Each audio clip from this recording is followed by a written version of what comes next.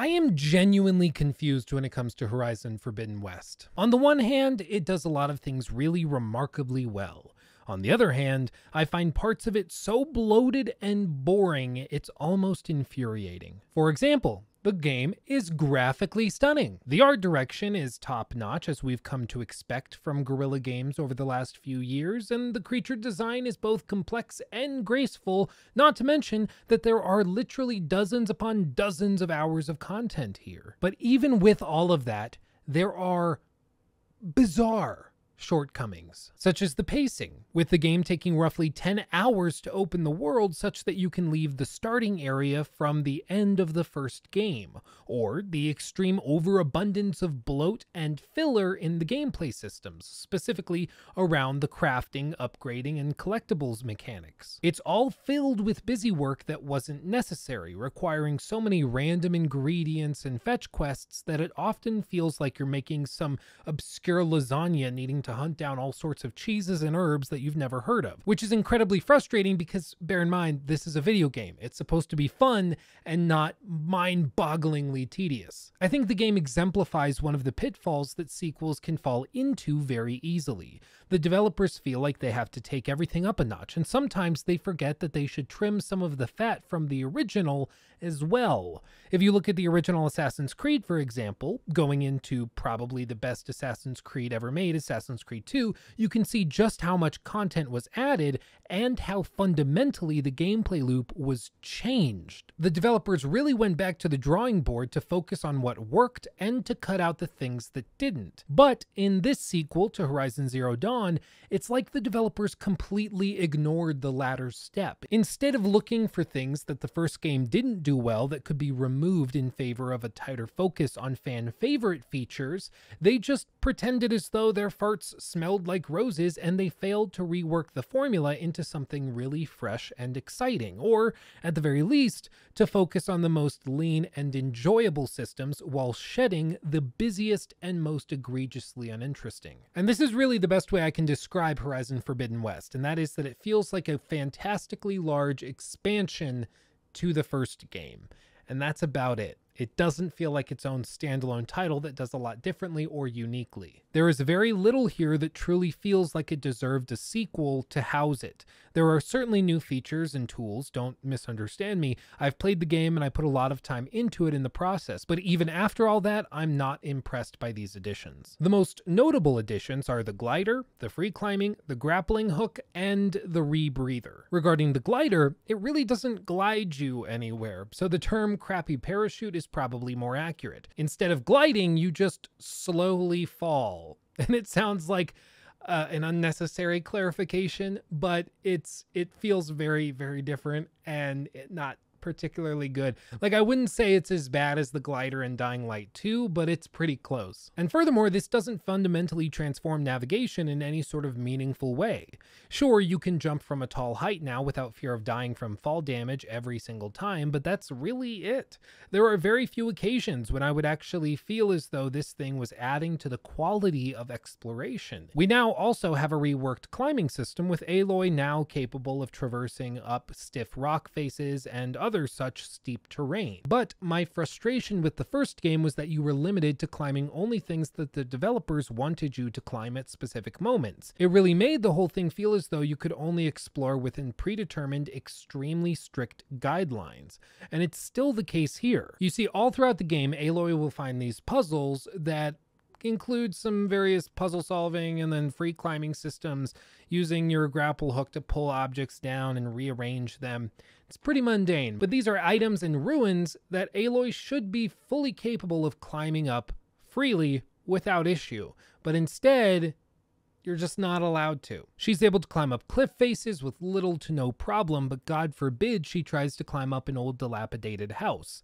I get it, if she could climb up the outside of this wall to get straight into the reward room, it would kind of defeat the purpose of the entire puzzle, but I would argue that they could actually give the player the freedom to explore however they wanted to, and that you could do that while still having quality puzzles, but that they would have to be designed in a way that accounts for the newfound freedom of exploration. Look at Breath of the Wild. All of those Korok seeds are the perfect example of how you can implement small puzzles with rewards while maintaining the quality and freedom of exploration that Breath of the Wild is so loved for.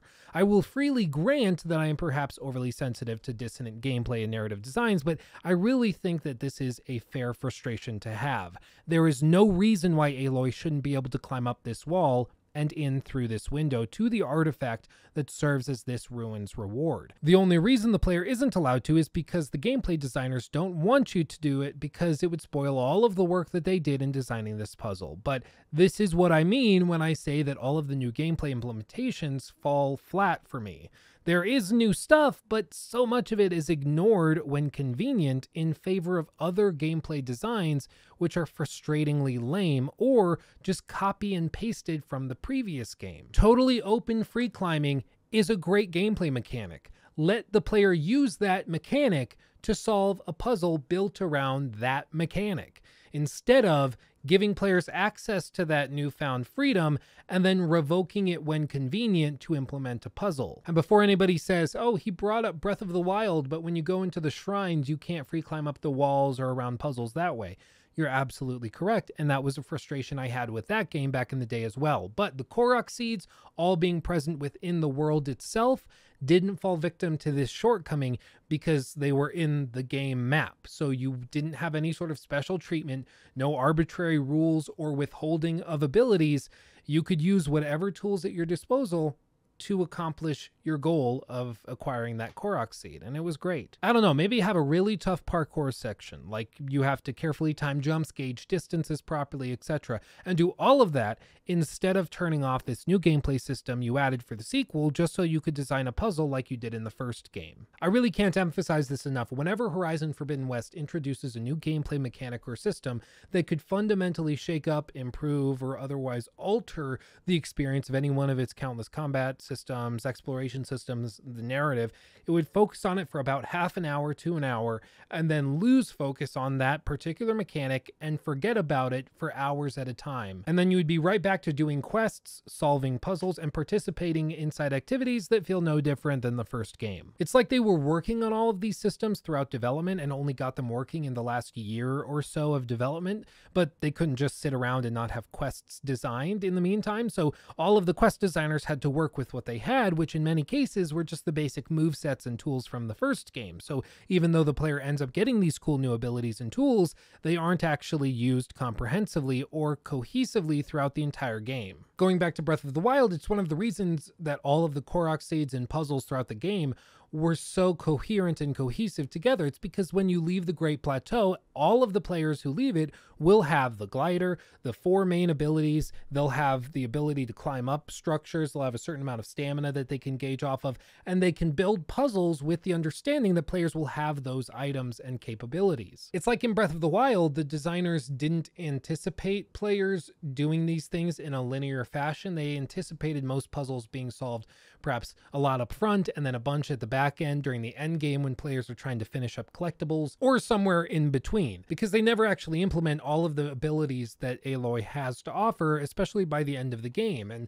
a lot of the abilities she has at the end of the game should totally break all of these puzzles, but the way the designers get around it is just by turning off that ability for that puzzle, which is just stupid. Seriously, if you had any immersion in the game whatsoever, by the time you reach these puzzles, they're just going to tear you straight out of it. And there's a lot more to discuss, which we're going to get to over the course of this video, but this is just a taste of my frustrations with the game. When the original Horizon game launched in 2017, I was also frustrated because I felt as though it laid a remarkable foundation for something to come later. They had a lot of great systems at play, but there was very little that truly felt fully fleshed out. No doubt it's really hard to do that. To have a gameplay system that's robust and that you exhaust by the end of the game's runtime is tough, but I would argue that regardless of the difficulty of accomplishing that, it is literally the job of these development studios. Like, I get it, making a sequel to a game like Horizon Zero Dawn, I'm sure is very difficult, but that's literally why we're paying you $60 per copy of the game, or I guess $70 if you're buying the PlayStation 5 version of the game, which is a lot of money. Over the course of this video, I want to deep dive into each of these frustrations that I've had. I want to discuss the entire game and try to put my thoughts into some sort of coherent structure. I really like a lot of what Horizon Forbidden West does, and parts of it are truly remarkable, but there's also a lot of it that falls flat, feels unfinished, or just simply rushed.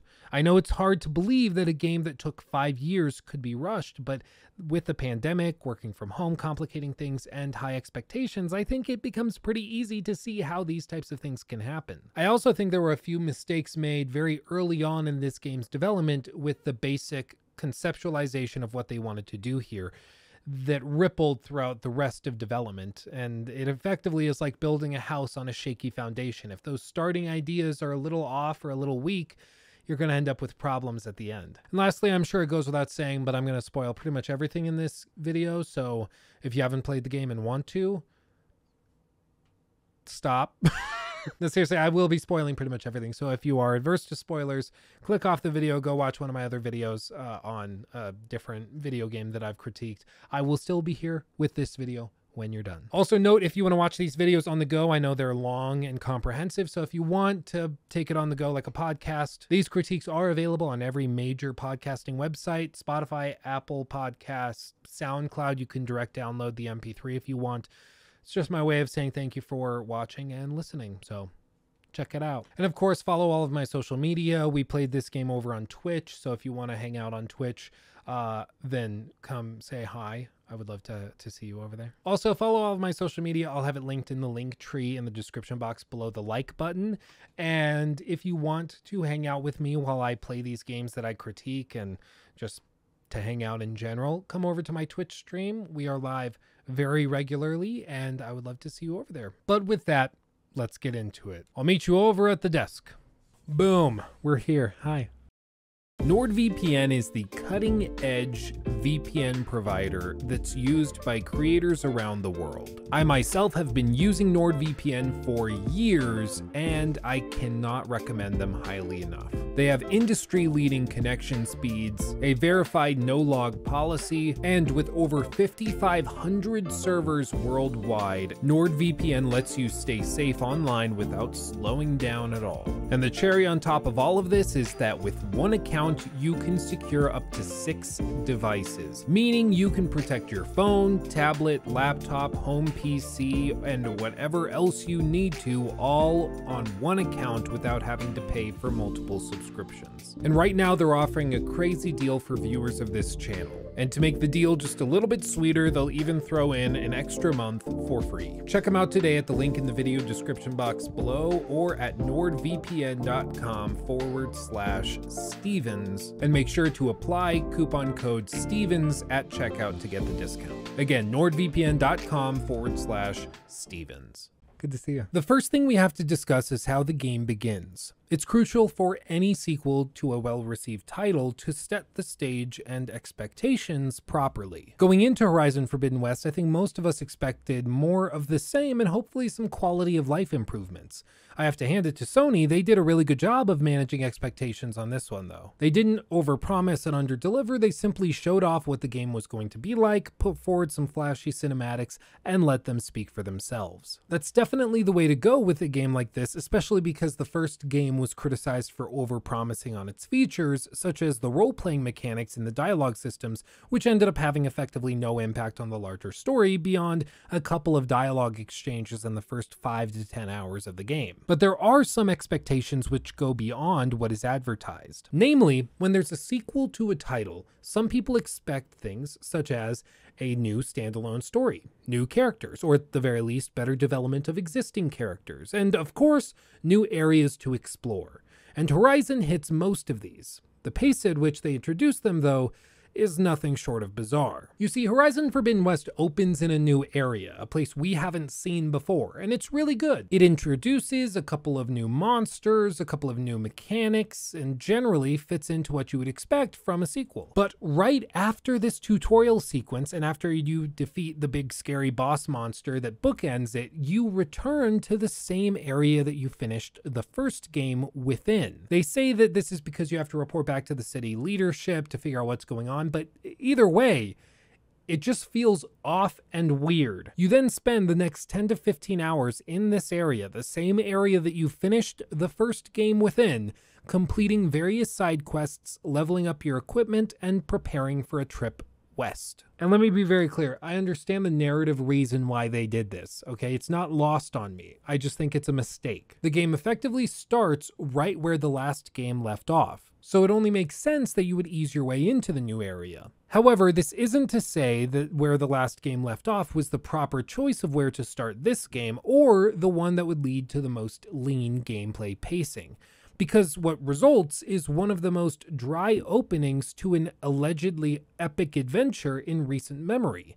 We've already explored this area. We are familiar with this terrain. We know these people. We've seen this city and spoken to its inhabitants, and it's just generally unexciting. Granted, I played the first game at launch and several other times in the last few years. I know these areas pretty well, and this particular biome is pretty played out for me. Maybe for a lot of new players, it didn't feel like such a trudge, but for me, I am currently critiquing my experience with the game, and I have to be honest, this just didn't feel exciting. It felt lame and uninteresting. If you want to hear somebody's opinion who didn't play the first game and is going into this dry, I mean, I guess go find another critique. This isn't for you, but I'm just telling you what it's like coming from somebody who played the first game, is very familiar with the first game. This was not it, fam. It was not it. It's really frustrating when you're playing the game because the opening sequence is really cool. You see the promised titular Forbidden West, and it's fascinating and beautiful, and most importantly, everything we see is new. But just as you're getting acclimated, you are ripped out of it and forced to return to the region from the end of the first game. Now, while writing this script, I did sit down for a solid 45 minutes and I tried to figure out why the developers would have opened the game in this way, because after all, in game development, very rarely is anything done without very careful consideration. For almost every choice, there's usually a carefully considered purpose, and there's a good reason behind almost every mundane design choice. But I haven't been able to come up with anything beyond the simple explanation that they wanted to return the player to the starting area so that their adventure to the New West would feel more epic. I can't come up with anything beyond this. I can't. And if that is the reason why they did it this way, I would have to say that I think it's a poor decision. It's just not the right one. Whatever the reason for returning the player to the ending area from the first game, it just ends up feeling like a really drawn out epilogue to a game that came out 5 years ago. It's also made worse because there aren't many new gameplay mechanics and systems usable in this opening section. The aforementioned rebreather that you will use to explore underwater sections later, the parachute, and the grappling hook all will be acquired in the coming hours. So for the first 5 to 10 hours of you playing the game, it just feels like you're playing Horizon Zero Dawn. You see what I mean? It just makes this sequel feel like an expansion to the first game, because for the first 10 hours, not only is there very little by way of new mechanics introduced, but you're in the same area, so it just doesn't feel new or fresh or exciting at all. Like I said, I can't come up with any other way of describing this other than saying it was simply a huge miscalculation. It starts what could have been a really interesting, great adventure in the most underwhelming and uninteresting way possible. Probably early on in the conceptualization phase of the game, when it was in pre-production, the designers figured that this opening sequence would be maybe an hour to 90 minutes long, and it wasn't going to be that big of a deal.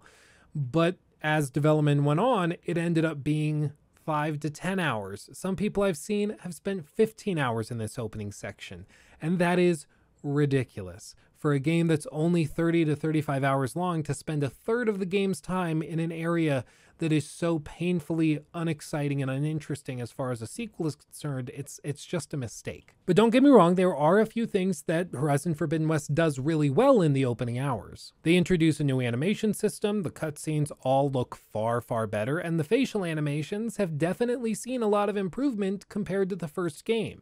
Back then, most of the dialogue looked as though Mr. Potato Head was giving a TED Talk, but this time around it feels much more natural, with a few exceptions. Yet perfectly safe, javelin thrower.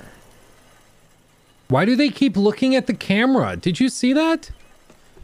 Yeah, no, that's crazy. That's awkward as hell. There was also clearly a huge amount of effort put into the side content. Over the first 15 hours or so, I was blown away at the quality of every side quest I was sent on. They all had unique characters, storylines, they were memorable, and they fit into the world coherently. Whether you are helping out cult members who are trying to find their leader, who you find dead at the top of a cliffside, or you are simply gathering pieces to help a cook build a new grill to make some food, they are all fun and mark a huge improvement over the first game. Sure, many of them slip into simple fetch quests, but I'm actually much more forgiving when it comes to these than a lot of other game critics. If you're going to ask me to do something, at least have an interesting or unique reason for asking me to do it. If it's something I'm going to be doing repeatedly throughout the game, I can put up with it. There's only so many things you could ask me to do in a video game, but at least make it interesting. In a little bit, we're going to be talking about the main story and main campaign and that over-reliance on fetch quests. And the purpose behind that critique when we get to it is centered around the lack of true motivating or personality factors that go into that task. Whereas in these side quests, everything you're doing is tied to a character who has a unique personality and gives you a well-reasoned and rationed purpose behind that activity, while the main story ones just feel like gameplay time padding, nothing more. Put simply, if there's a good reason to go on a fetch quest, it doesn't really feel like a random goose chase. It feels like you're actually doing something meaningful and helping out a real person in this world, and that's all you can really ask from a side quest. Like, for example, later in the game when you're retrieving the parts to build a rebreather, you meet this small group of guys who are all capable engineers and craftsmen, and they want to restore the ruins of Las Vegas to its former glory to basically turn it into its own sort of tourist attraction. The problem is that they can't get down the shaft to the power controls that get everything set up and running because it's been flooded. So Aloy comes up with the idea to swim down as far as she possibly can to collect some parts, and then she's sent out to collect even more machine parts so that they can then build her a device that will let her swim indefinitely. And don't get it twisted, this is a great big fetch quest, but it doesn't feel that boring or lame because it's generally justified, instead of just having Gaia tell you to randomly go collect this one thing because she needs it for stuff. If you met these guys and they said that they could sell you a rebreather, but first they need you to collect 20 items of this type and 10 of that type and 5 random plants, that would feel really stupid, because it would be. There's no reason that those NPCs wouldn't take some other valuable item from Aloy, and so it would just feel like filler, because that's exactly what it would be. I'm sorry if this feels like I'm going on a diatribe that's unnecessary, but I feel like I really need to nip this in the bud before people comment on it, because it is important. There are ways to do fetch quests that don't feel miserable and tedious and boring, and that is that they are justified in the game narratively or otherwise. Parts of Forbidden West do this really, really well, like those side quests or certain subsections of the main campaign. But the main campaign will have an over-reliance on these fetch quests that aren't justified in anywhere near as interesting a way other than, the world's ending, I need this thing, go find it and bring it to me. Please and thank you. Now, speaking of the main story quest lines, which we'll discuss a little bit more later, it's all pretty good, but I still insist that the pacing is total and complete ass. When I booted up this game, I was really pleased with the opening moments. We see brand new areas, we get to fight some new monsters, and it's really cool to see, and it works really well as an introduction. But then we're taken back to the opening area where we finished the first game, like I mentioned before, and it really does feel like we just took 5 leaps back after taking a nice healthy step forward. And then over the next 25 hours or so, the game slowly introduces new ideas and concepts to the point of aggravated frustration. I would understand the slow introduction of these ideas or narrative points if this was the first game in a franchise, but most players who are enjoying Forbidden West have already played the first game.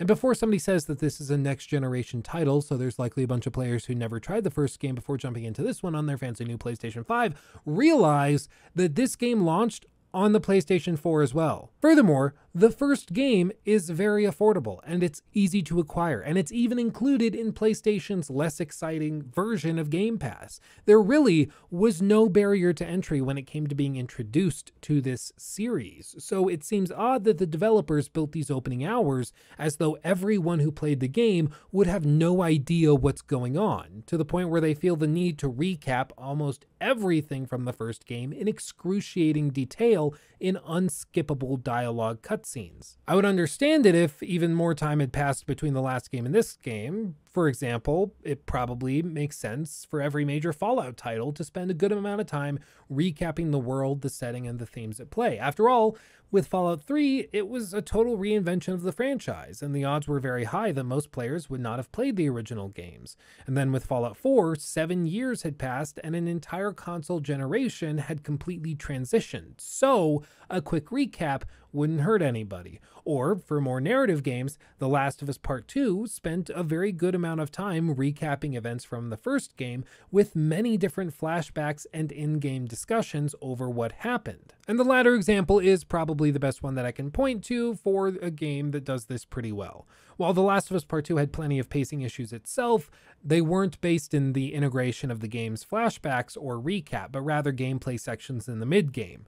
When it came to informing players of what happened in Utah all those years ago, the careful placement of dialogue, flashbacks, and brooding glances resulted in an extremely fluid and natural storyline in those opening hours, even for new players. But to go back to Forbidden West, it really does just feel like the developers felt the need to act as though every player had no idea what happened in the first game, so they make you sit through countless scenes of the players in this play going through in painstaking detail every single plot point that was wrapped up in the last game, and it gave me an actual headache. Like, make it one cutscene at the opening of the game, and then you skip it if you want to skip it.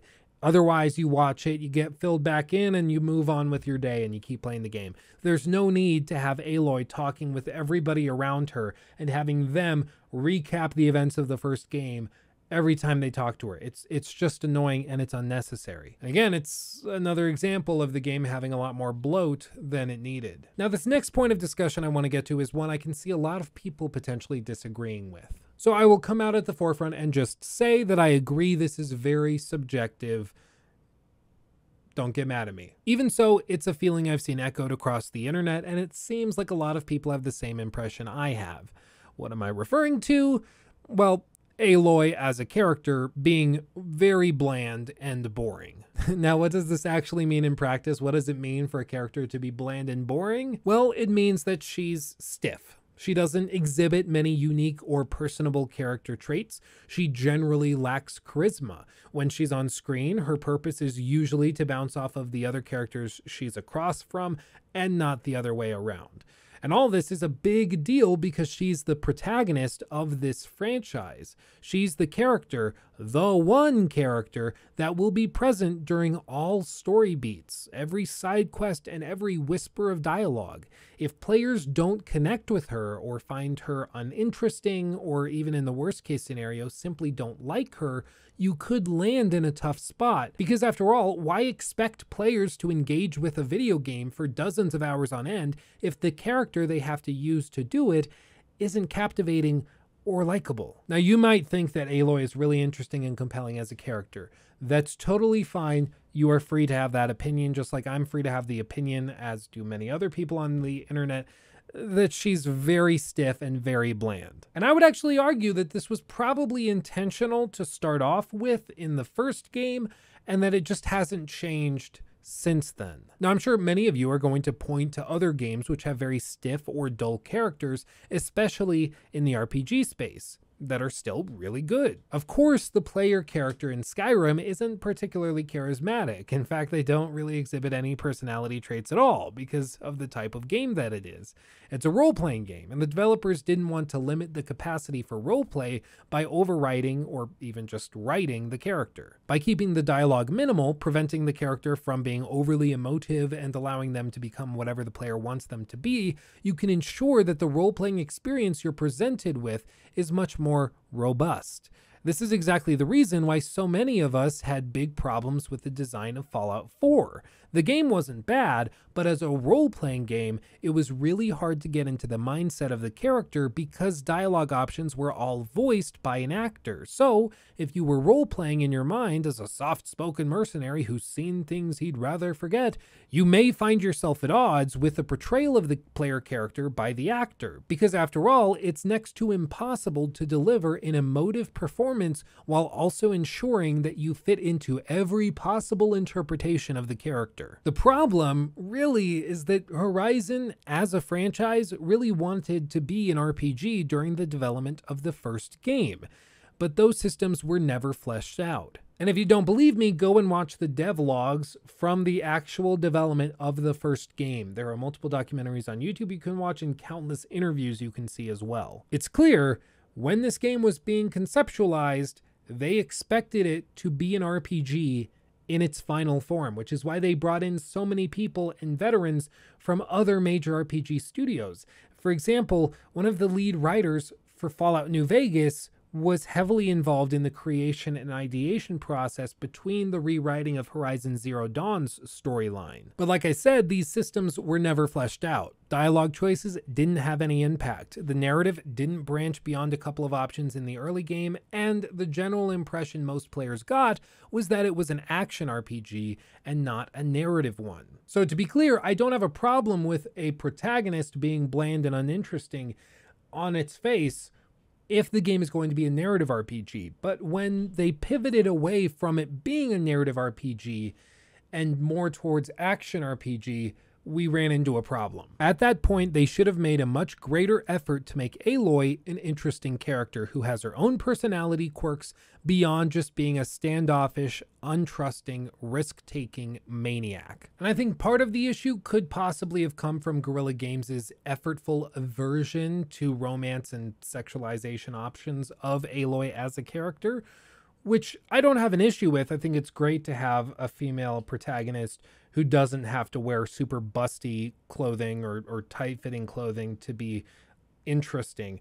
I think it's great that she's standing on her own without a reliance on those really cringy tropes of like 90s gaming. I think that's a good thing. But I do think they were so afraid of making her sexualized or too feminine in that stereotypical way that we've come to know female characters in video games, where they're just like the target of the men's focus and that's about it, that they just avoided having her engage in any sort of intimate contact with any of the immediate supporting cast. Not intimate meaning sexual, but just intimate in terms of actually being close and vulnerable. There's a couple of characters who she shares really interesting conversations with, such as Tilda and Varl, who have very interesting reactions and interactions with Aloy, but they never really are fleshed out. And even when, spoiler, Varl dies, her reaction is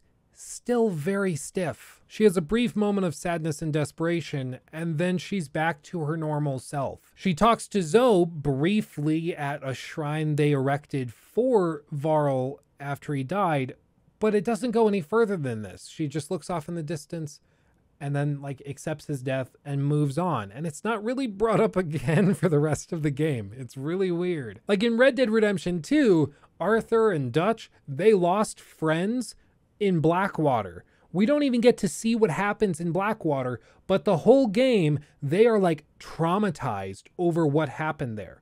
They talk about it, but they also don't like talking about it, but you can tell it affects them, and it really has an impact on their state of mind and how they pursue new ventures and new opportunities for thefts and robberies. It affected them and it scarred them.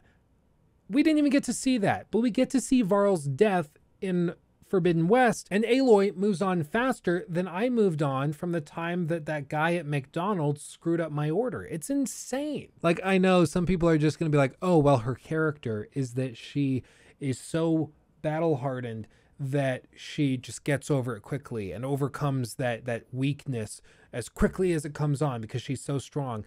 And to that, I would say, great. Tremendous. But when you are developing a character that is so strong and powerful that she sheds all human emotion, she's no longer a human character. She's something else. She's like Superwoman. And that can be cool, like Superwoman, cool, whatever. But that's not as interesting as vulnerability, because interest in a story generally comes from conflict, from struggle, from misery, from heightened emotions. That's where it comes from. It doesn't come from somebody being totally unaffected because they're so powerful and capable. I think Aloy really could have benefited from more vulnerability, and vulnerability that stretches much longer than just a scene at a time. I'm simply saying that there are very few opportunities for Aloy to stand out as a character and as a human being, to be able to present her own individualistic personality and to do anything other than stomp around dramatically trying to save the world because she's awesome, brave, stunning, beautiful, and very capable without any human emotions. It just feels like she isn't given any room to breathe. And it's really unfortunate because I think she could be a really interesting character if they just wrote her like she actually is human and not bother with all this weirdness. I think the developers probably realized this problem after the first game, which is why they made such a concerted effort to introduce a secondary cast that hung out at the home base you unlock around 15 hours in. And this was effectively their way of forcing the player to interact with other human beings out of the main story cutscenes. And it certainly is a vast improvement over the first game, but I still think it generally falls flat. To use an analogy, you can set a wet paper bag across from one of the most interesting people in the world and force them to have a discussion and conversation. But those viewing that talk will still find the wet paper bag lacking in any sort of interesting contribution. But once again, this is subjective. I get it. You might think she's fantastically interesting by herself.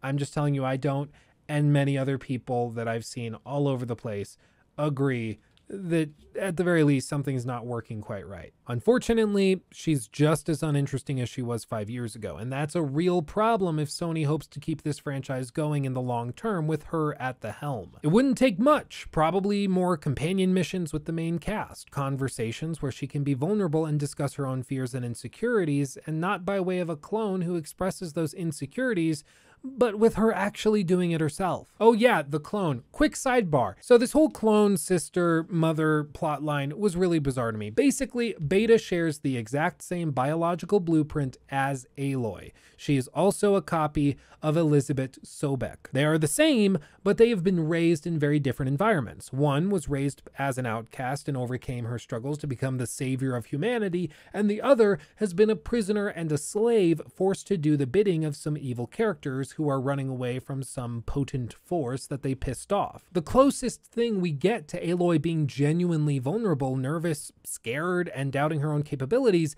is when this genetic copy of her expresses those concerns from her perspective. That's right, she doesn't even do it herself. They're like, oh, we need Aloy to have weakness. What should we do? Oh, we'll have that clone of her be scared and weak and vulnerable and human. Oh, that's a great idea. Let's do that. And then they have Aloy come in and be like, hey bitch, don't be so sad. I'm cool. You be cool like me. I got this. Shut up. Do what I do. Look at me. I'm great. And that, I kid you not, that's like the whole scene. I think this was because the writers were so obsessed with making her like a big bad hero character that they didn't want to give her a single moment where she like really gets scared and doubts herself for entire missions or for extended periods of time. There's an occasional conversation or cutscene when she's like, I don't know if I can do this. But 30 seconds later, she stomps off and it's like, I'm gonna go save the world. And that's cool. It's just not human. It's not interesting. It's not relatable. It doesn't work. Like if Kratos, the god of war, can doubt his own abilities, powers, and strength when facing a mortal foe, I think Aloy can do it too and not be considered a weakling. Vulnerability and weakness is what makes characters human and relatable. One of the reasons why I don't find Aloy compelling is that she isn't human in any identifiable way. She just has crazy physical abilities, a focus device that gives her supernatural vision and analytical abilities, and she doesn't seem to ever get truly scared, nervous, or doubtful. You might get the occasional stumble in a cutscene, such as after the Proving, but in the span of 5 minutes, she's back up sprinting towards the next quest objective to save the world because she's just that badass. All of this to say, I was really hoping that this time around I would grow to really like and relate to Aloy, that I would see things that made me go, oh, she's human. I can appreciate that. But they never spend enough time doing it, and it just feels like they're almost scared to give her weaknesses, which is a big problem. Because again, she's helming this franchise for Sony. If they expect to be able to have her continue heading up this franchise for years and years to come, they need to do something about this, because players are only going to grow more disenchanted and disengaged from her. There's a reason that players relate to Ellie a lot more than they relate to Aloy. I think there is a lot of potential here. After all, she has a unique backstory, and she is being asked to do things that no rational human being would say yes to. I guarantee if you asked me to go fight a gigantic robot T-Rex, I would probably say go F yourself. It's just really unfortunate that the writing staff seems more obsessed with making her look powerful, strong, and capable than writing an actual realistic and grounded character. Again, look at The Last of Us. Ellie is an incredibly grounded character. She's female, she's gay, she isn't sexualized at all, at least in the first game. And even so, she's incredibly vulnerable at times when it's natural and needed. There can be entire gameplay chapters where her insecurities drive the action, such as the winter sequence after Joel is injured. But Horizon has the occasional presentation of a concern or potential insecurity, and then it's all over just as quickly as it began, with the most extensive example only lasting a few minutes. But you know what? I will leave this here because most people hearing this topic will either totally agree or they will abjectly disagree and reject this whole premise of an issue. So I'll leave it there. I am interested in hearing your thoughts in the comment section below, but I really see this as a major issue for the game moving forward, and I think it's why so many people check out of the cutscenes and dialogue sequences in this game, is because half of the sequence, Aloy and then whatever person or being she's talking to, half of that is very weak in terms of actual relatability and interest, and that doesn't work. Now, to discuss combat, ammo, and balance. I'm not going to beat around the bush. I don't typically like playing games that have any sort of shooting mechanic on a controller.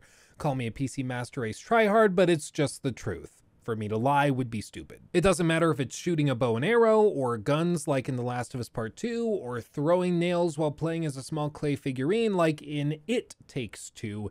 I just don't like it. And as a result, I've never pushed myself to get better at playing these games on a controller, which creates a self-fulfilling loop where I'm not very good at it, and so I don't like doing it, blah, blah, blah. By the way, did you notice my costume change and camera angle shift?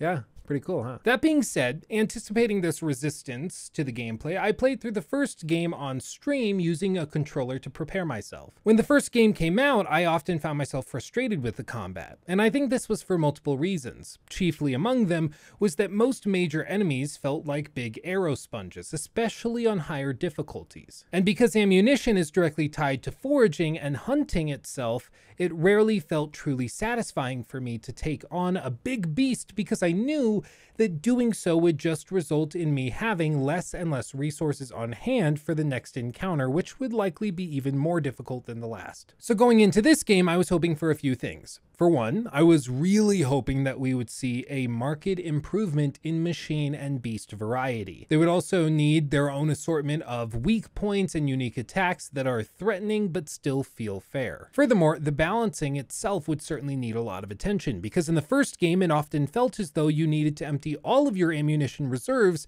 just to take on one large monster to acquire one of a handful of items needed to craft an upgrade, a satchel improvement, or some other addition. And this inevitably results in the player taking on one large combat encounter only to then spend half an hour to an hour collecting more resources to craft enough ammunition to take on the next encounter.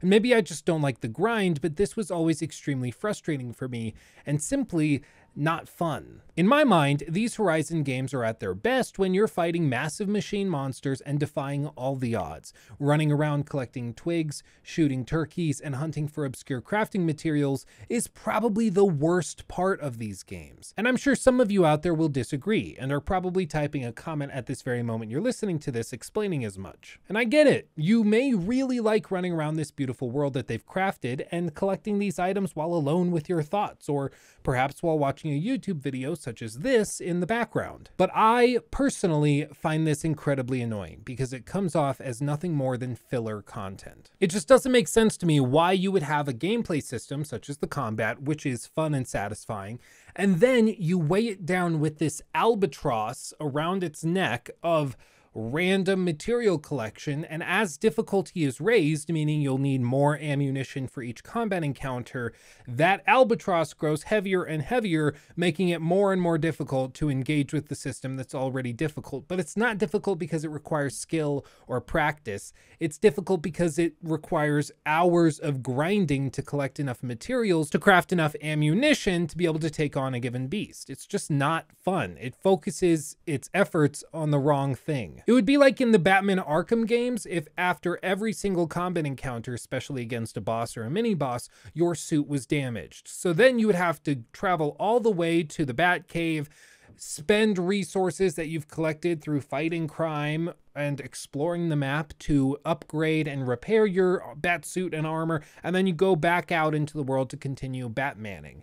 It's like, well, okay, so you added a system that pads out gameplay time, but the reason we play Batman games is to be Batman and to do Batman stuff, not to go through this tedious thing where we're trying to just basically tread water and stay afloat in a system that really wants to pull you down. And in the case of Horizon Forbidden West and Horizon Zero Dawn, the combat can be really, really fun, but it's almost like they don't want you to use it because they make ammo collection and weapon upgrades so tedious it's almost prohibitively unfun. As far as I'm concerned, part of any creator's job is to find the best parts of said creation and the worst parts. You then separate them and then actively work to shed the latter. If you know, for example, that your game is filled with tedious crafting material collection, foraging, and other such filler, it seems pretty clear to me that you should work actively to remove as much of that as humanly possible. The real problem I have with Horizon Forbidden West is that the developers doubled down on all of this.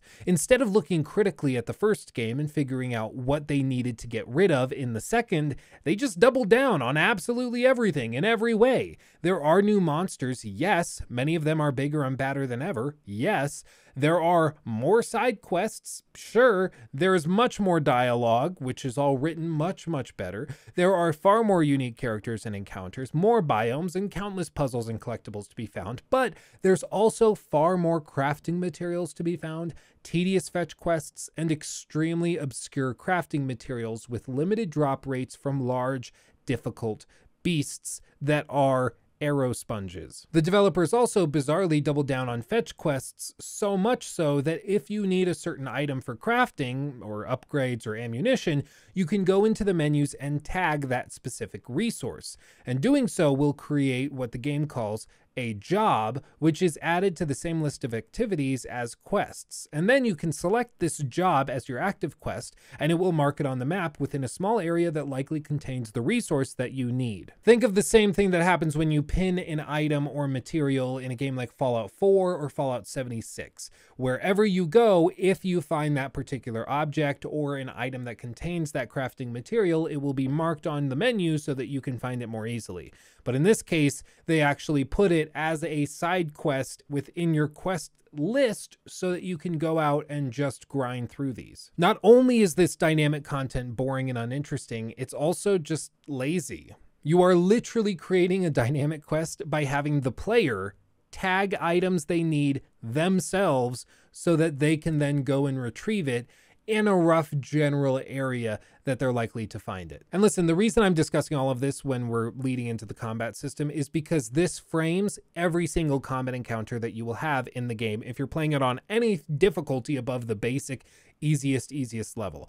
Any normal or up difficulty level will frame every combat encounter with this problem. I would regularly ask myself if it was worth taking on a beast that I saw in the distance, considering that doing so would likely result in the depletion of my resources in a way that was not often worth it. And as I've said many times in these critiques, if you have a gameplay system that actively discourages players from engaging in another system, it should probably be cause for extreme concern. If your crafting system is so bloated and needlessly inflated, so much so that something as simple as crafting ammunition, which is a necessity for every single combat encounter in the game, is more of a headache than a quick obstacle, you should take a long, hard look at that system and trim it down aggressively. But I wanted to know if I was the only one experiencing this, so I started asking around to my friends, asking you guys on stream, and also over on the Discord to see if I was the only one experiencing this. And the core question that I was concerned with was whether or not players were changing the difficulty level as they went through the game to make it easier to find items that they needed to collect whenever they felt the need to do so.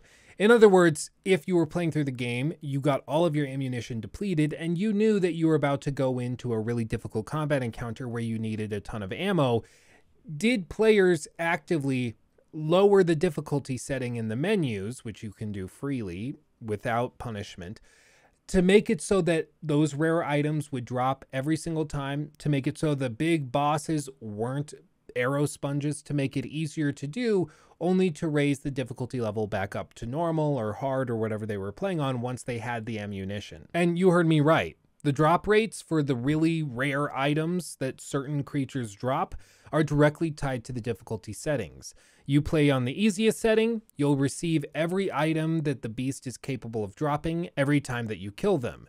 In contrast, if you're playing on a harder difficulty, you'll be dealing with much more restrictive drop rates on key materials, meaning that you'll be dealing with monsters that are far more spongy when it comes to damage, but also don't drop those legendary items or crucial crafting components anywhere near as frequently. And what I found was that the overwhelming majority of people I asked, both again on stream, Discord, and in my personal life, they all said that they did encounter this. They did play around with it, lowering the difficulty level, sometimes all the way down to the easiest level where items are guaranteed to drop every time you kill a monster. And then after they got that grinding out of the way to get ammunition back up and crafting stuff taken care of, they would just bring the difficulty level back up for the next combat encounter so that they could still have a challenge with it without feeling as though they needed to grind for ammunition. And that to me is a big problem. Now listen, I've gotten heat before because I've said for a long time that I don't like difficulty sliders in games. When the player is able to change the difficulty setting on the go with the only obstacle being a quick reload, players will inevitably change that setting to alter the experience for themselves.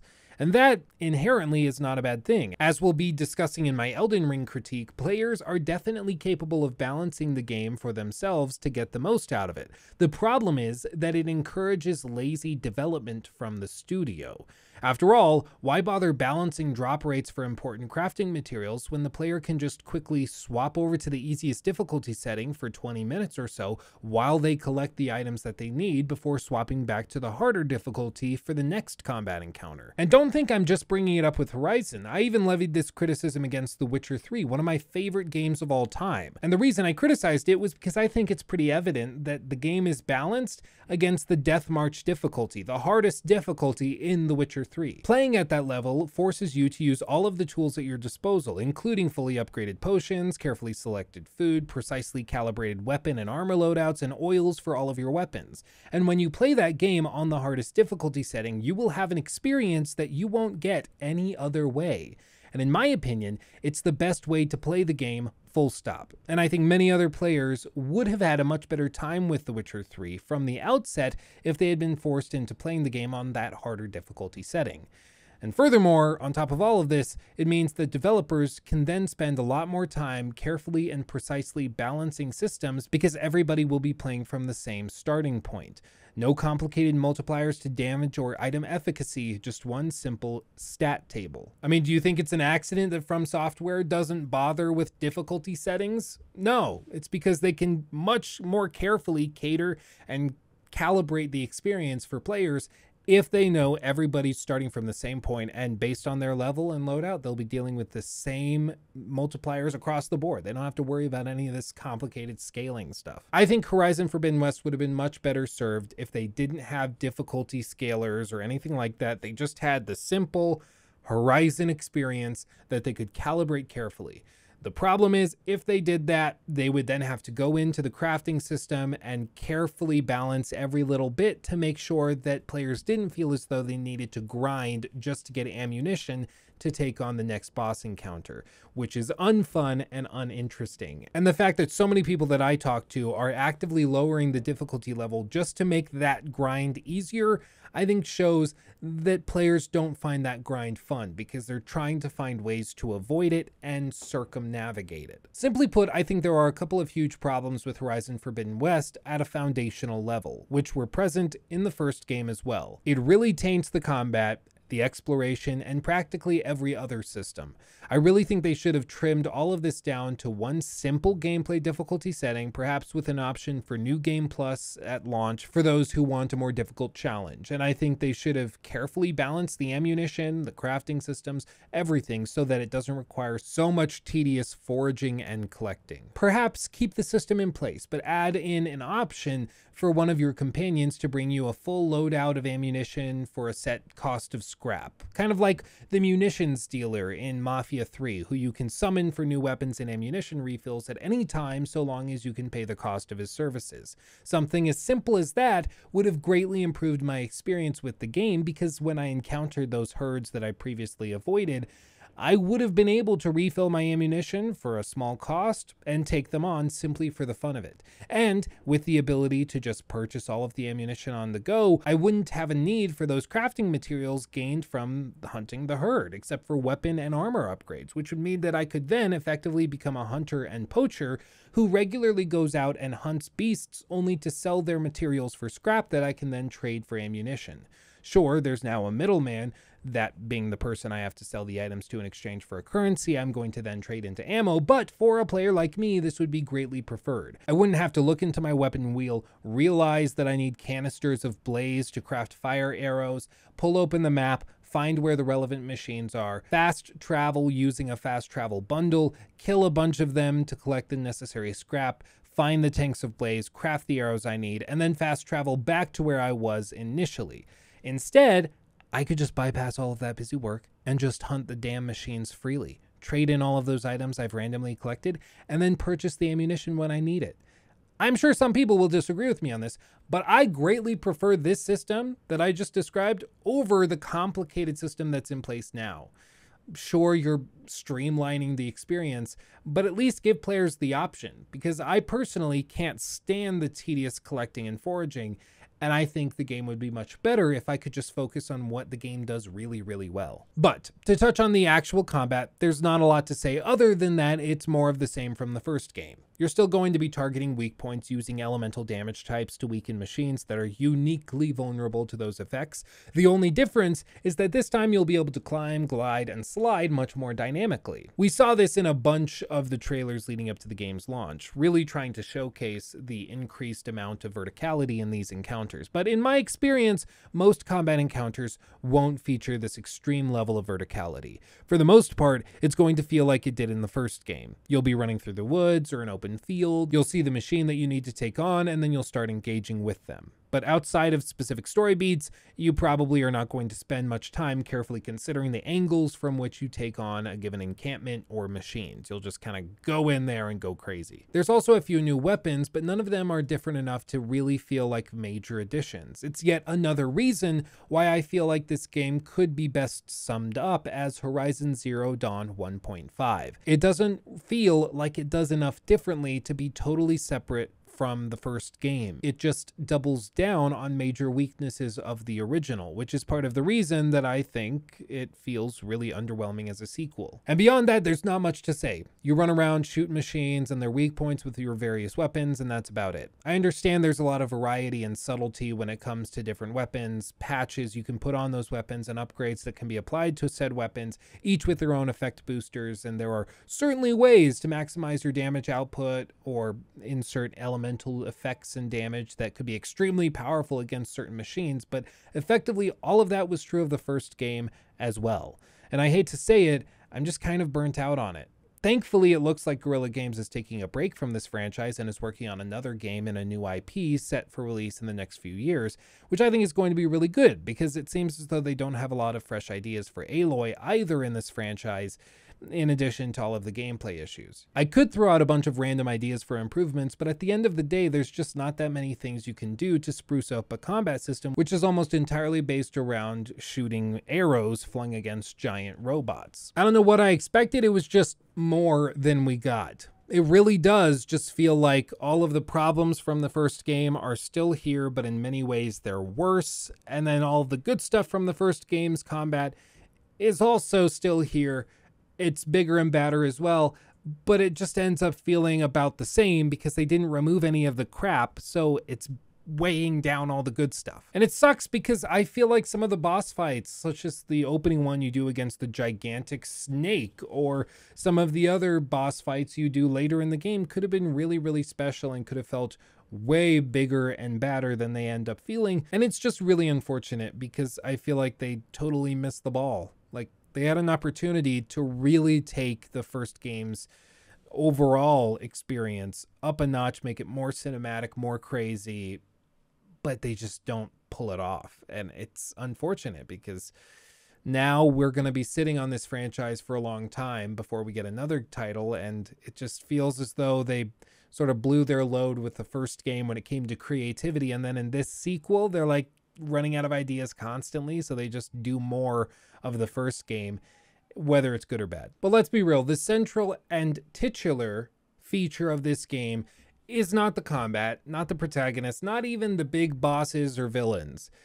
It's the map and the world. The design of the map, the placement points of interest, and the pace at which these things are introduced to the player are all crucial to keeping the game engaging and fun. So many people have flooded my comment sections across my social media saying that this game is boring, bland, and even lazy across the board. And while that passionate response certainly represents a very vocal minority, it does reflect an opinion and sentiment that is certainly present among those who have played this game. I don't think it's fair to say that this game is lazy across the board. I think there are some lazy implementations of systems and some lack of thought on a lot of other systems, but in general, there's a lot of content here. They definitely were doing a lot of work in the 5 years since the first game's launch. There's tons of content, tons of dialogue, and new areas of the map to explore, but the quality of the encounters and the way in which they're introduced to the player certainly has a lot to do with players feeling something so contrary to the verifiable quantity of content present. The biggest problem is the map and how points of interest are shown to the player,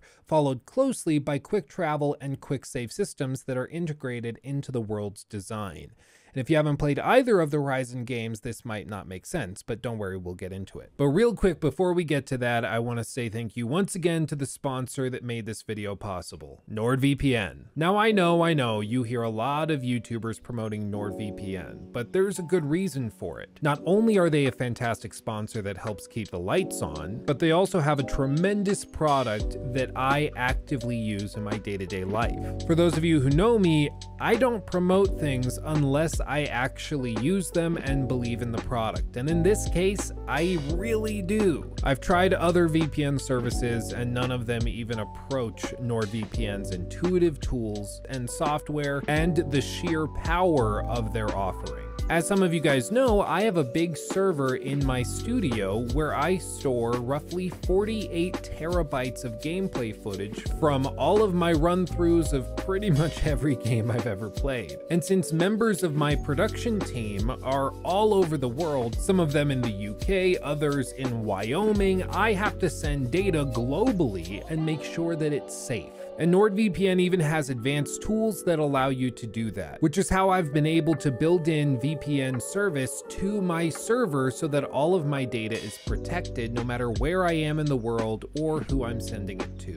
When I tell you guys I believe in NordVPN, I'm not just making it up. I really do use it, and I cannot recommend it enough. Like I said before, nordvpn.com/Stevens with promo code Stevens at checkout to make sure that they know that I sent you. Again, nordvpn.com/Stevens.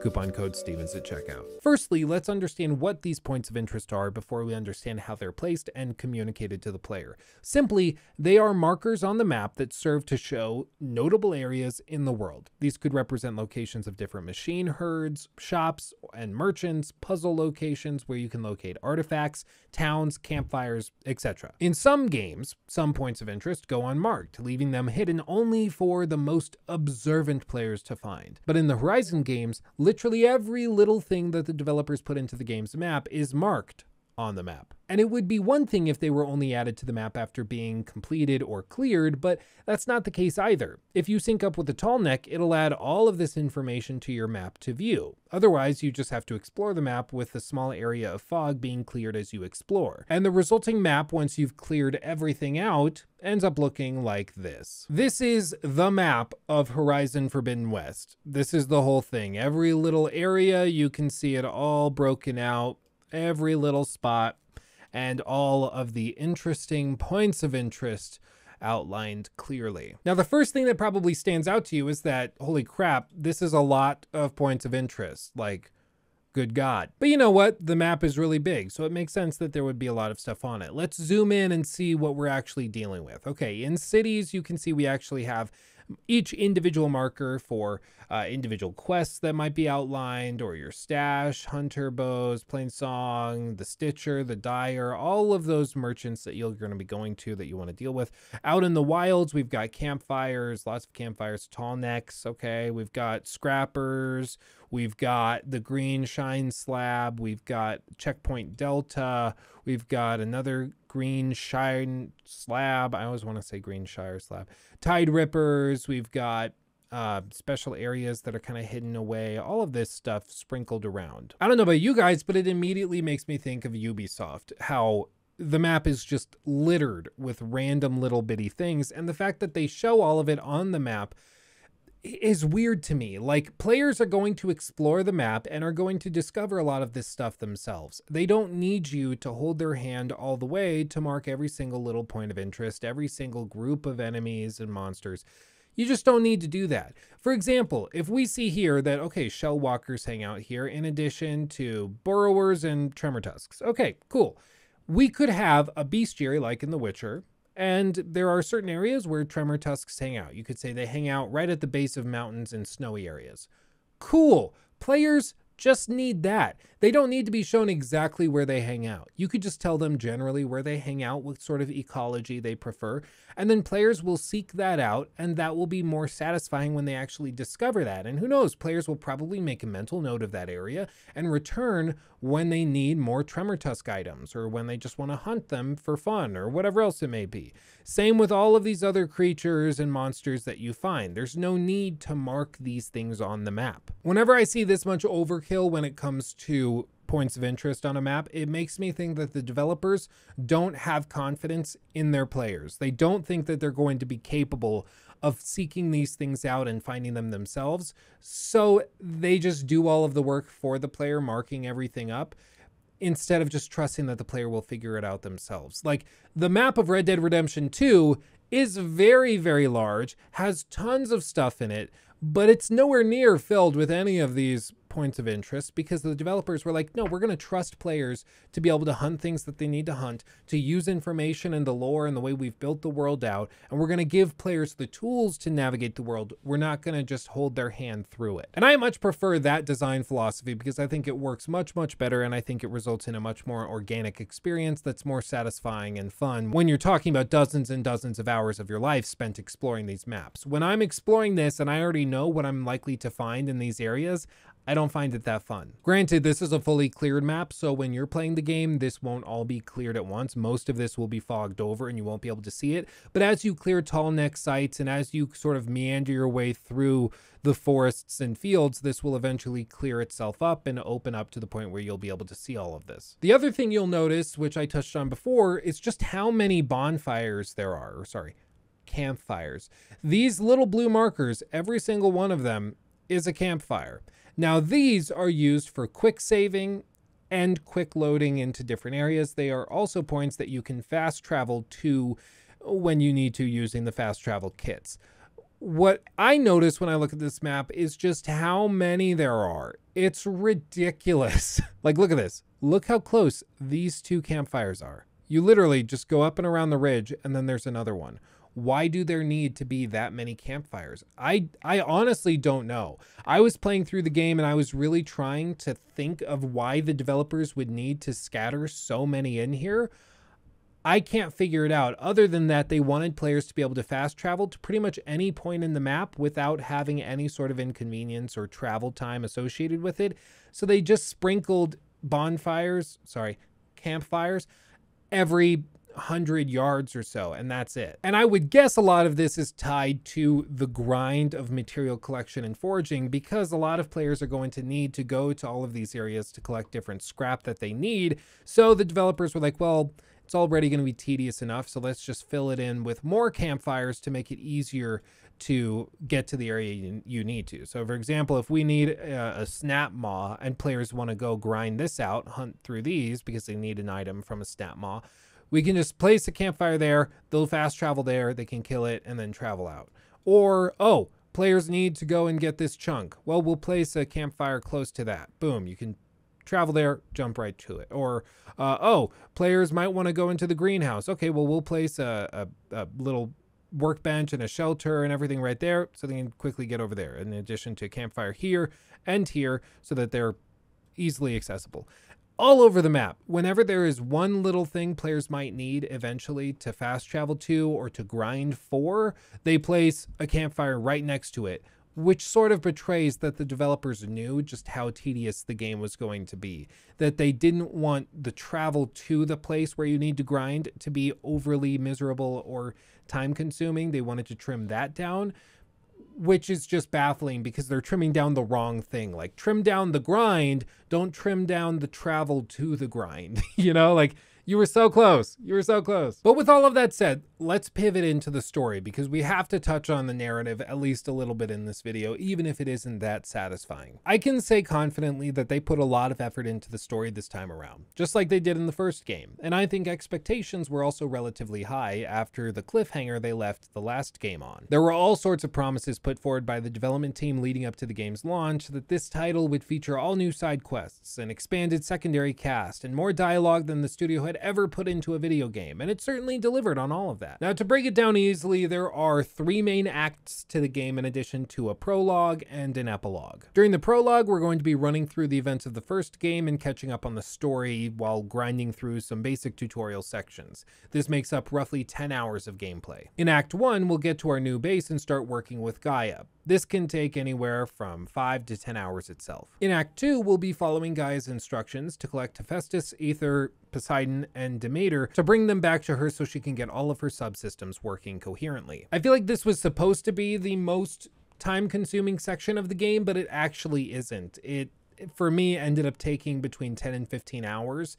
Even though I was under-leveled for most of the encounters I went into, I just didn't have that much trouble with them on the normal difficulty setting. On hard, it was more time-consuming once again because I needed to go out and grind for ammunition. But once I was actually in the combat encounter, it wasn't that difficult. In Act 3, Gaia is captured along with Aloy 2.0, and so you track them down and try to save them while defeating the Zeniths. The Zenith, or Zenith, however you want to pronounce it, are a group of weird, supernaturally powerful, high-tech individuals that show up out of nowhere and seem to want to screw with Aloy and her group for no apparent reason. Though, naturally, whenever they look at Aloy, they get really weird and start talking to each other, whispering things to each other, which is, you know, just par for the course when it comes to video game narratives. Like, whenever the big bad guy sees the protagonist, they're like, oh, and you. You know, it's like the Harry Potter thing. It's just like, yeah, you're super special. Get over it. And then after we've rescued Aloy 2.0 and Gaia and conquered the Zenith once and for all, we continue upgrading our gear through the epilogue, completing side quests, and playing more of the in-game board game that they created, which I actually really enjoy. Now, probably my biggest problem with the way that the story is structured is that it's incredibly meandering, and it never feels as though there's one clear villain or objective. The Zenith are bad, obviously, but they seem to have complicated motivations. Motivations that Aloy appears wholly uninterested in understanding.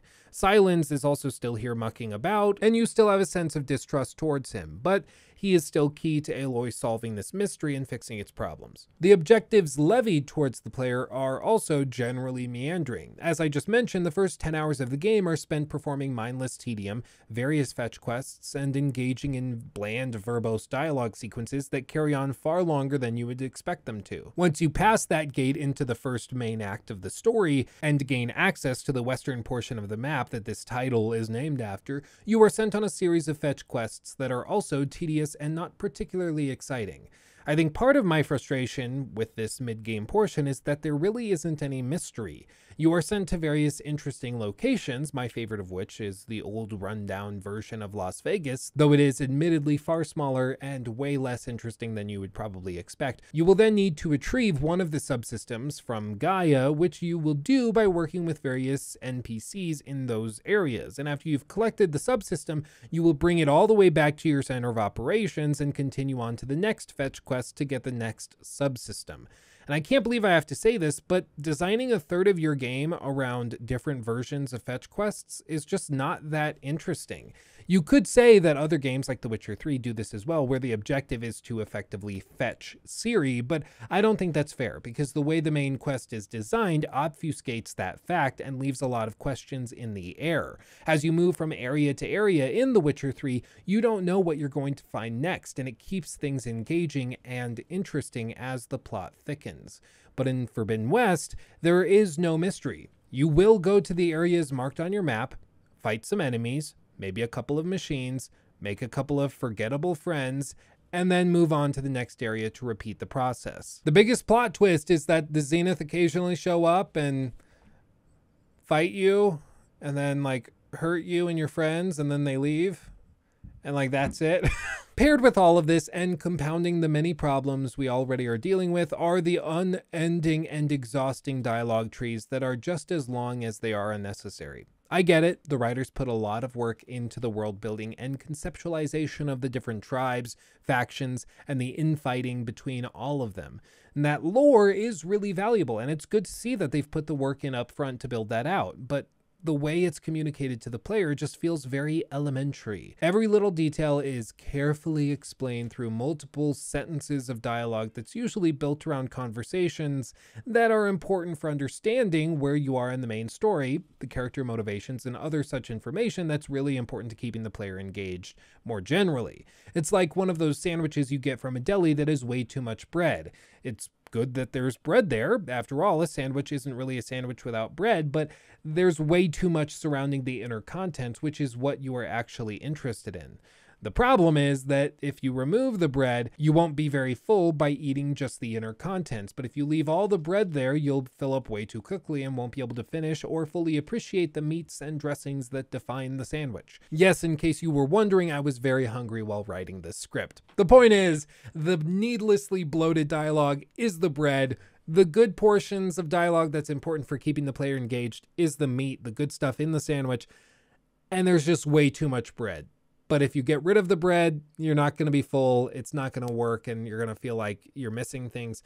But if you eat everything with the bread, then you're just going to get full on the bread, and you're not going to finish the sandwich, leaving key information out of your mind. It just doesn't work well. Simply put, there's so much bloat around the important main dialogue that I think most players are going to just check out mentally and lose focus. It's okay to have the lore and extensive explanations of world events, but keep it relegated to its own dialogue branches in every case, so that it doesn't affect the player's capacity for understanding the main story.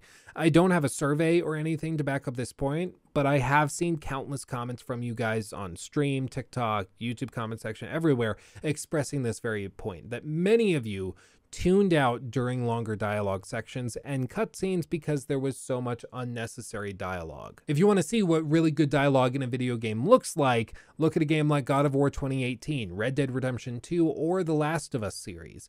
All of them are written in a realistic style and they have very comprehensive and detailed worlds, but the key dialogue is written in such a lean way that it keeps people's attention so that they retain the important information. There's no other way I can put it than to just say that Horizon Forbidden West dialogue often feels like it's written by a high schooler crafting their very first short story. You know, in the words of a director I worked with when I was in a play called A Bright New Boise, novice writers pen too much, experienced writers pen enough. But listen, we can't beat around the bush with the narrative section and just not mention the ending of the game, because a lot of really weird stuff happens seemingly out of nowhere, but that was probably because I was mentally tuning out so much of the dialogue that led up to the ending because it was so just bloated and inflated. I'm going to go through it. You see, they wrap up this game on one of the biggest cliffhangers that I can think of in recent memory within AAA game releases. And to explain this as briefly as I can, basically, the Zenith, it turns out, are the same group of humans that left Earth 1,000 years ago when Calamity first struck. They have gained newfound abilities such as age-preventing medicine and intergalactic travel, and during that time, their newfound technological capabilities have even evolved greatly to the point where they appear as individual supermen and women. And for the majority of the game, it seems as though they want to just destroy life on Earth for some inexplicable reason. The main cast, of course, speculates as to their true motivations, but they never settle on anything concrete. Over the course of the story, we meet a fair number of new characters, including someone named Tilda Vandermeer, who is one of the Zenith that seems to want to help you for some reason. She's one of the original crew that's over 1,000 years old herself. Now, this next little part, I'm just going to read straight off of the Horizon Zero Dawn / Horizon Forbidden West wiki page because they've already proofread it and they have confirmed all of this stuff. And I don't want you to think I'm making any of this up. So big props to the moderators and the contributors over on the Horizon Forbidden West wiki over there. They've done great work. All of this stuff I'm about to describe is found on that wiki. After departing Earth with their advanced longevity technology, Tilda and the other Zenith were able to halt their aging altogether, effectively rendering themselves immortal. They eventually reached the Sirius system and established a colony, with all the technology necessary to tend to their every need.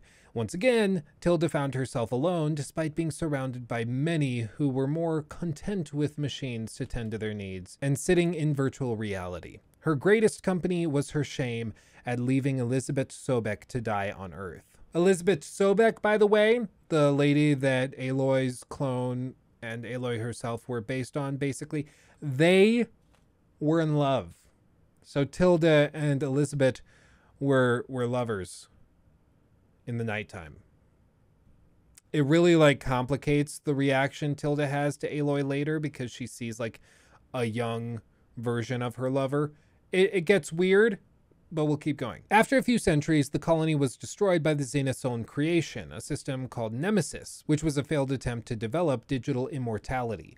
Tilda was one of the dozen or so Zeniths to escape Sirius aboard the Odyssey ship. Knowing that Nemesis would continue to pursue them, Gerard came up with a plan to return to Earth and steal a backup copy of Gaia before leaving Earth to Nemesis's mercy while the Zenith find another planet to hide on. And to that end, they created a clone of Sobek, which they call Beta, and they wanted to use her gene print to access Zero Dawn facilities. En route back to Earth, Beta was placed in a learning module and educated by Apollo. And feeling that Beta needed to experience Earth culture, Tilda created a data channel that allowed Beta to exit the training module into a virtual replica of her mansion back on Earth.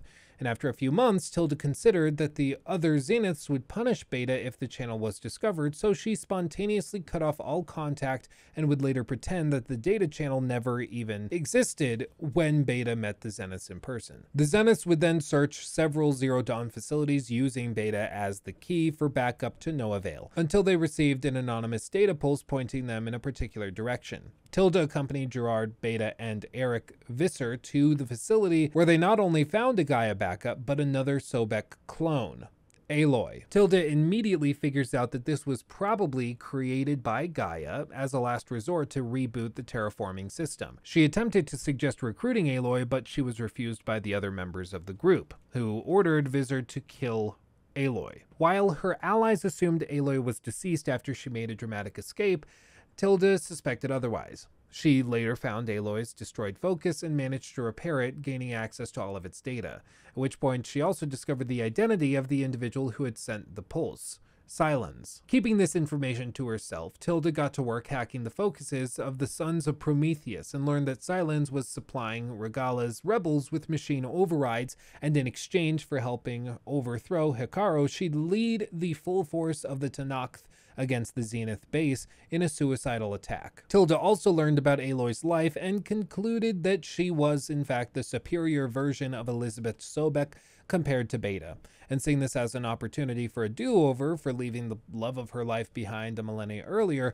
Tilda plotted to betray the other Zenith to take both Aloy and Gaia aboard the Odyssey and leave Earth behind once and for all with her new but old lover. See what I mean? It gets like it gets weird. Like, she's never met Aloy, she doesn't know Aloy, but because Aloy is technically a clone of somebody that she was in love with, she's just like, yeah, I'm just gonna like take you and you're gonna be mine and we're gonna like it's weirdly rapey and I don't like it. It's not great.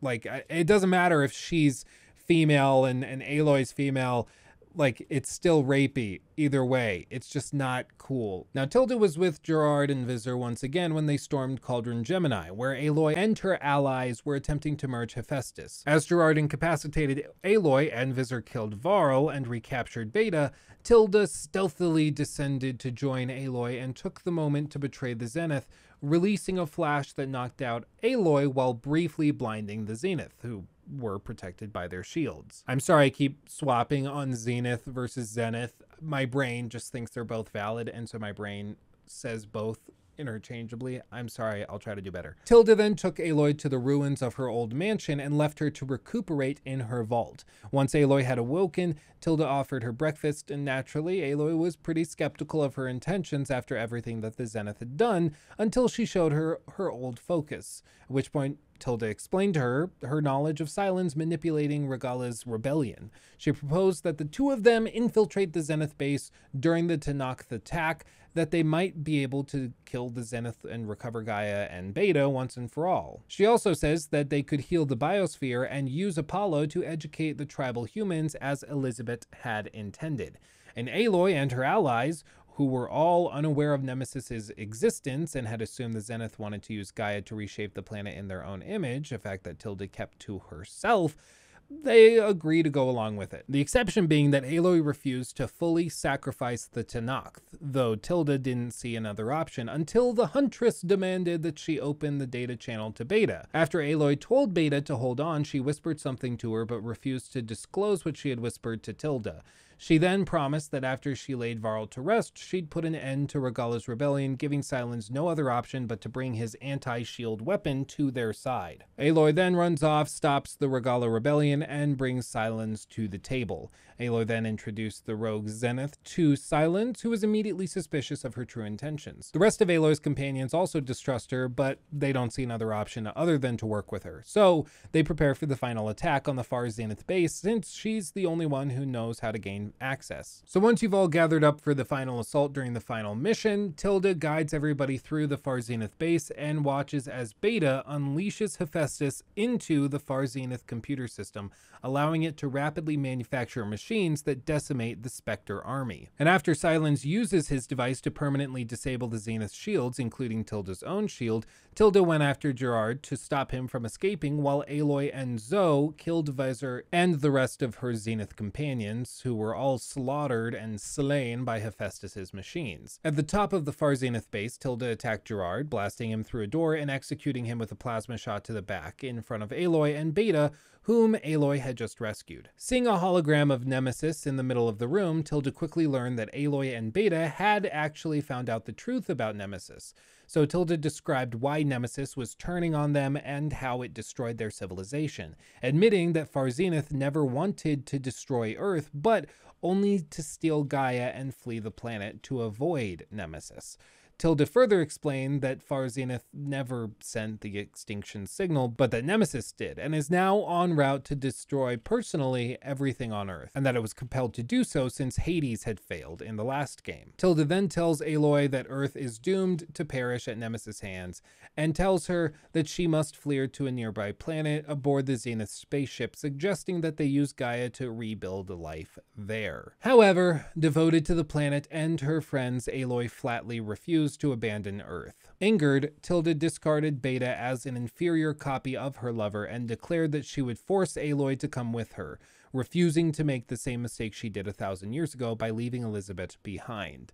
Tilda then summons the Spectre Prime, which is the most advanced Far Zenith machine in their possession, and pilots it in an attempt to subdue and kidnap Aloy. You then have the final boss fight of the game, taking this big robot beast down, and upon the completion of the boss fight, Tilda is killed in the explosion. We're then left in a really weird spot where the game is basically over, but there is this impending force that wants to destroy all of the planet Earth, and it was enough to cause serious concern for this hyper-advanced technological species and group of humans that had escaped Earth 1,000 years before. But you know what?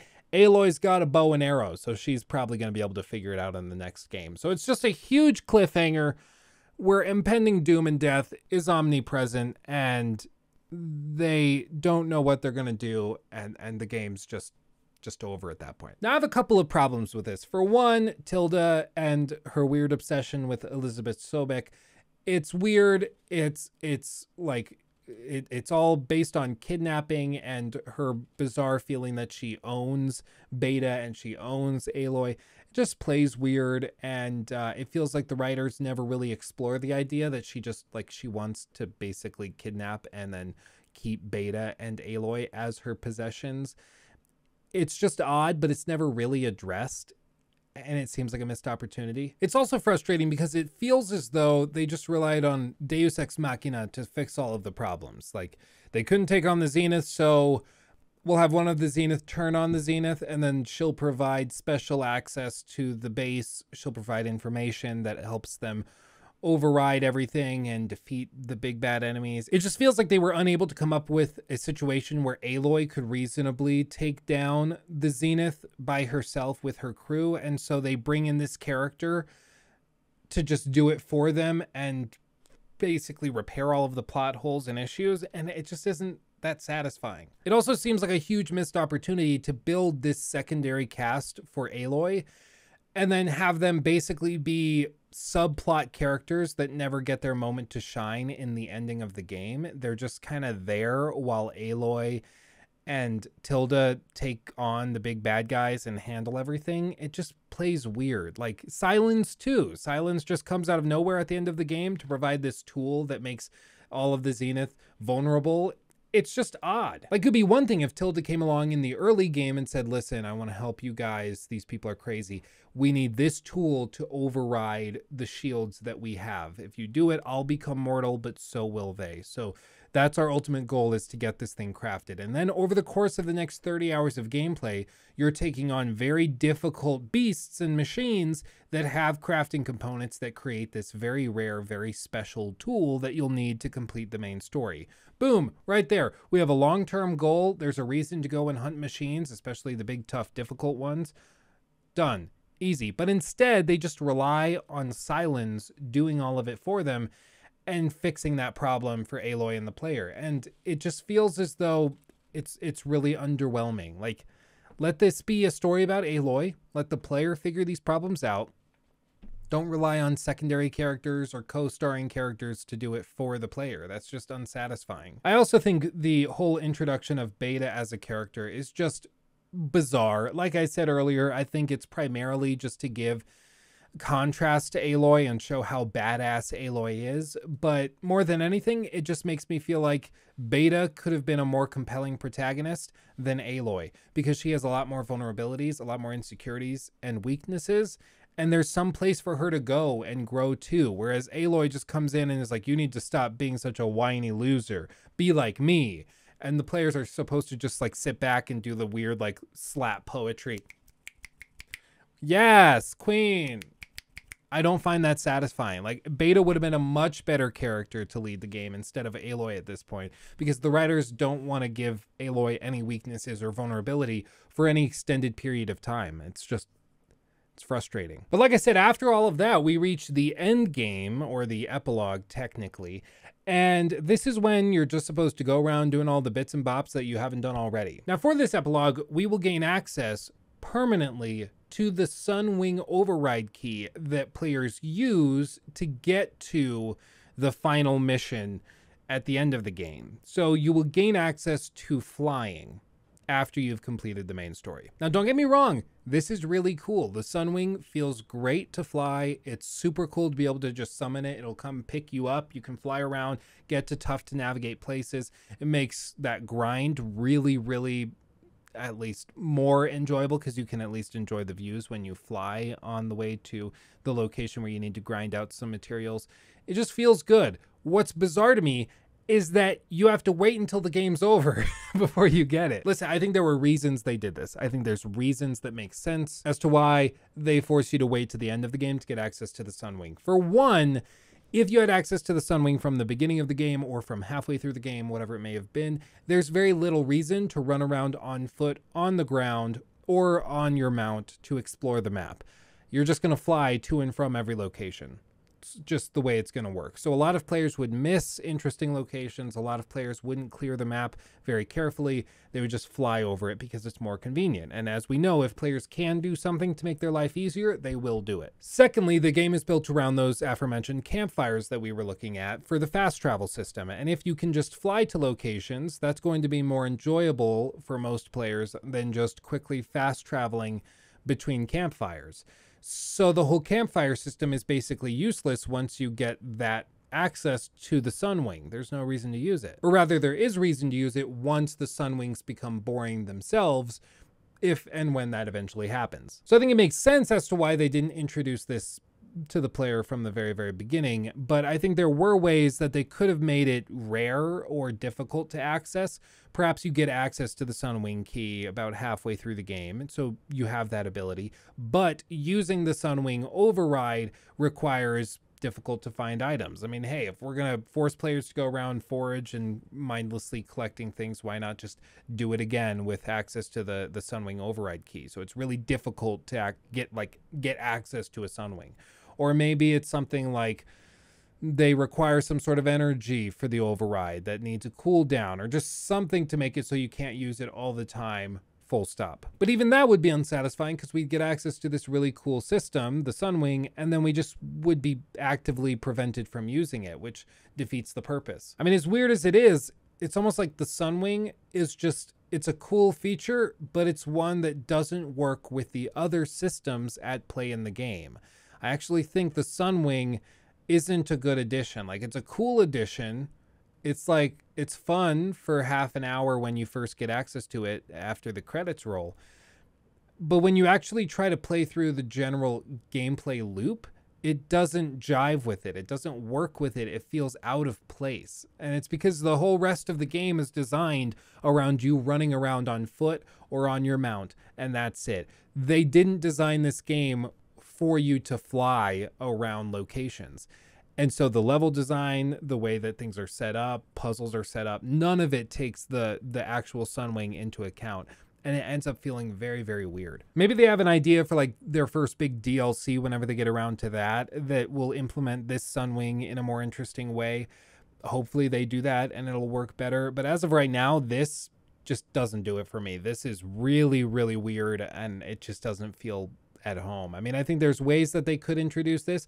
For example, like if during a DLC they take you further out the coast, so maybe you are fighting it out on old oil rigs, and like you have to fly between oil rigs, and then you can override like robot whales, and you can hang out with the whale as you like navigate the water. There'll be ways like that where you stretch things out so you don't need to pay as much attention to the minutia of exploring, but still it would take some pretty significant redesigns. But even if the Sunwing really changed the gameplay loop and made it super, super fun, I'll be real, I'm just kind of done with the game. Like, the whole thing is so tedious.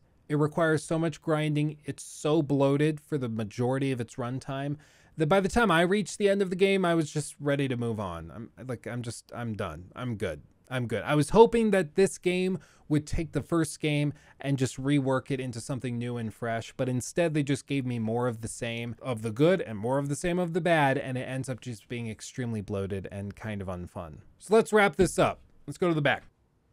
So Forbidden West is just a really weird game to me. I don't really know what to make of it, because I think on the one hand, it does a lot of stuff really well, and I think it's generally fun, at least in small portions and bites. But as the game goes on and as the gameplay time continues to rack up, you realize that there's just not that much here that's totally new or fresh. Even some interesting ideas, such as the rebreather that they introduce, aren't used or implemented very aggressively throughout most of the campaign. There's a few levels that implement it, which are pretty cool, such as the ones they showed off at E3 a couple of years ago. But other than those few systems and integrations, they don't ever feel really comprehensively integrated or implemented. And it's just generally a weird game. I mean, again, the best way I can describe it is Horizon Zero Dawn 1.5. If like the DLC for Horizon Zero Dawn was Horizon Zero Dawn 1.1 or 1.25, this is 1.5. It doesn't even feel like a full generational leap. It doesn't feel like anything too crazy or anything that they couldn't have done on the base PS4, because of course they ended up doing it on the base PS4 with Forbidden West available on that platform. You know, I said back in the day when Horizon Zero Dawn launched that I felt as though it was a solid B. Like a solid B, maybe even a B+. There were a lot of really cool ideas, but I felt like it just didn't do anything so tremendous that it felt like an A+. Like when you play God of War 2018, that feels like an A+. So much of it is just tremendous in every way. Or same with Horizon, or rather Red Dead Redemption 2 or The Witcher 3. All of those, they have something very unique and special about them that makes them stand out. Horizon Zero Dawn and then Horizon Forbidden West, just none of them have really nailed that. And while I was hoping this sequel would just take everything up a notch, it just hasn't. And as a result, we've ended up with a game that I feel is once again a solid B. More like a B- to me, possibly even a C+, depending on when you ask me. Because the grind is so tedious. There's so much here that just doesn't need to be here. And it generally just reeks of overconfidence and a lack of critical evaluation. I mentioned it earlier in the video where I said I felt as though they sort of liked the smell of their own farts, and they were just pretending as though everything in Horizon Zero Dawn was really good, and so they just kept doing more of it even when it didn't really work. That's the vibe I get from most of Horizon Forbidden West. It's just like they took the stuff that worked from the first game, did more of it, made it bigger and badder, and then they took all the crap from the first game and then made that bigger and badder, way more of it, and it's just unfortunate. The pacing is all over the place. The coolest navigational tool you get access to is given to you at the end of the game when you're already sick of it, and even then it takes 10 hours plus to actually get to the area the game is named after.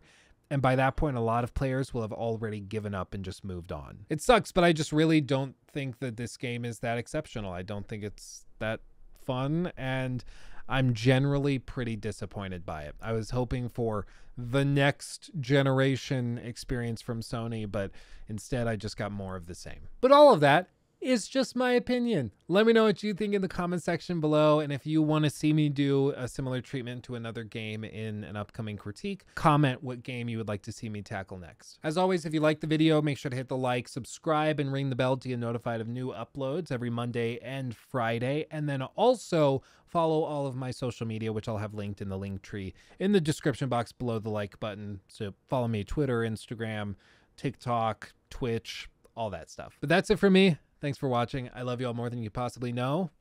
I'll see you in the next one. Hugs and kisses. Bye-bye.